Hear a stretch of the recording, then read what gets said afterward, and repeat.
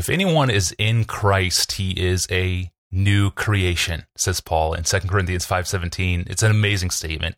In Christ, we participate in the new creation now. We are new creatures. We are regenerated. We have been born a second time. My inner man is raised from the dead by the Spirit of Christ himself. My sins are forgiven. I've been crucified with Christ. It is no longer I who live, but Christ who lives within me. That's Galatians 2:20. There are so many glorious pictures of the victorious Christian life. And yet, despite all these glorious new life realities, we still sin. We're still duped by the world, by the devil, and by our own remaining evil within. Some of the very same false promises that captured our attention as unbelievers continue to catch our eyes as believers. This is one of the great disappointments of the Christian life, to be so deeply different and yet so easily suckered into the same sins. On Friday, we looked at whether our repentance is genuine if we keep confessing the same sin. That was APJ 1623. Today we address how do we reckon with our sin failures as redeemed Christians. This is the key theme taken up in the following clip from a 2001 sermon by John Piper. The clip was sent in to us from a listener named Lucy in Woking, England. Here's Pastor John preaching on Romans chapter 7. 2 verses. Verse 17. So now, no longer am I the one doing it, but sin which dwells in me. That's where I get the phrase, and others get the phrase, indwelling sin. See the phrase, dwell in me? It's like a resident, an ugly, seditious, warring against my soul resident.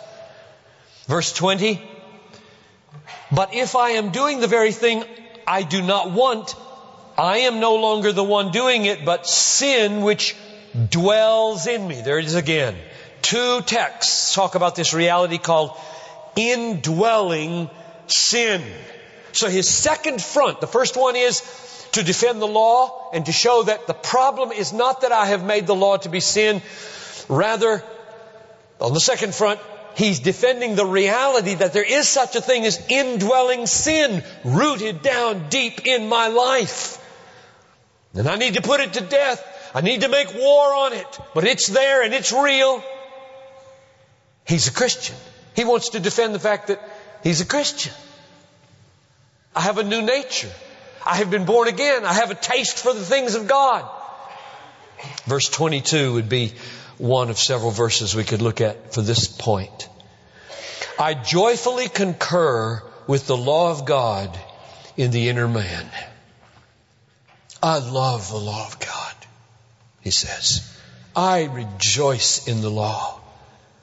But I see a different law in my members, the members of my body. I have been changed. I'm alive to God. I'm alive to the law. I have a spiritual taste now. There's a nature in me that's not just carnal. Now that brings us to the most controversial matter that I pointed out 3 weeks ago and said I would come back to in order to argue the point that I made there. And the point was this. Is Romans 7:14 to 25 the pre-Christian Paul? Is he describing his experience before he got saved? Or is it the Christian Paul describing his experience in part as he experiences it now? That's the big issue. And scholars line up on both of those sides. Godly scholars, evangelical scholars, my friends line up on those two sides. And I told you which side I stand on and said I would be back to give you reasons. And here I am.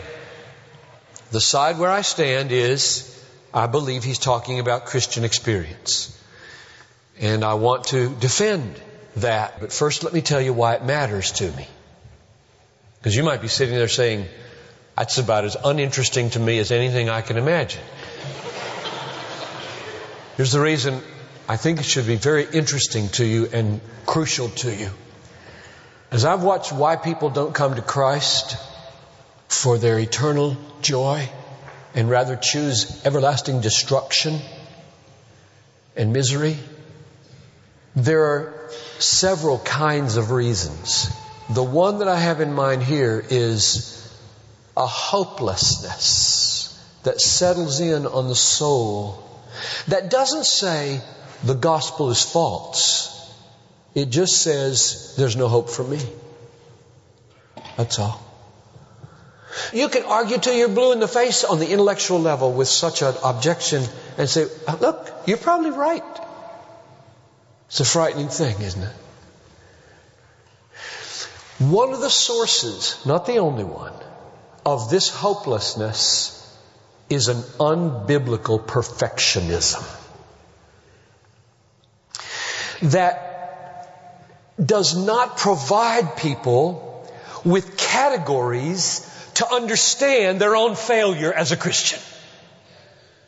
And therefore, when they stumble and fall into a sin or some repeated sinning, they don't have any way to explain what's going on in their lives, and they despair that they are a Christian. And you remember 3 weeks ago, I pointed to J.I. Packer, who argued and was so thankful for the book on indwelling sin by John Owen, written 350 years ago. He said that he was saved back in the 40s and immediately ushered into a kind of perfectionistic Christianity that believed in a kind of higher life, a second experience Christianity, after which you had this experience, you were above the struggle, walking in triumph, walking in victory, no more battles. And he said, I almost committed suicide. But then I read Owen and Ryle, who helped me understand a more balanced biblical understanding of sin in the believer's life. And some of you asked me where you could get that book, and it's in the 6th volume of the works of John Owen, 150 pages in the middle of that book. And I went online yesterday and found 10 stores where you can get it. All kinds of prices. The problem is you have to be desperate to read it because it's written in almost unintelligible 17th century English. Sorry, the best things have to be dug for. If you rake, you get leaves. If you dig, you get diamonds. And if you got a raking mind, you'll settle for leaves. If you got a digging mind, you get diamonds. I commend Owen as a good mine. Now, to further put you off, here's the title. The nature, power, deceit, and prevalency of the remainders of indwelling sin in believers, together with the ways of its working and means of prevention, opened, evinced, and applied, with a resolution of sundry cases of conscience thereunto appertaining. I don't expect anybody to go looking for this book now. But I promise you that if you read those 150 pages, you probably will not shoot yourself because of your remaining imperfection.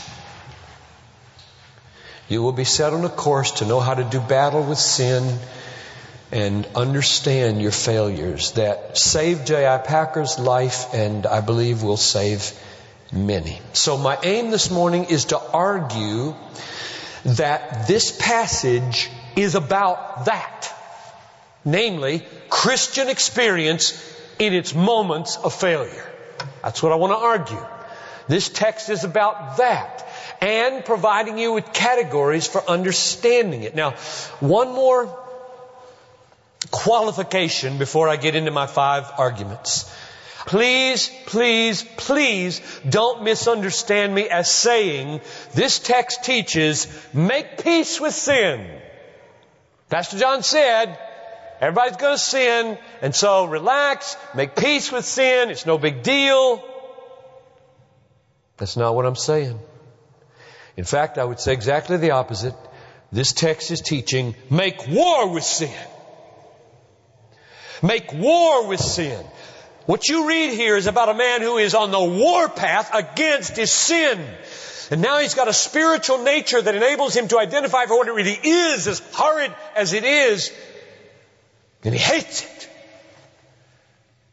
The evidence of being a Christian is not that there are no tactical defeats in the war,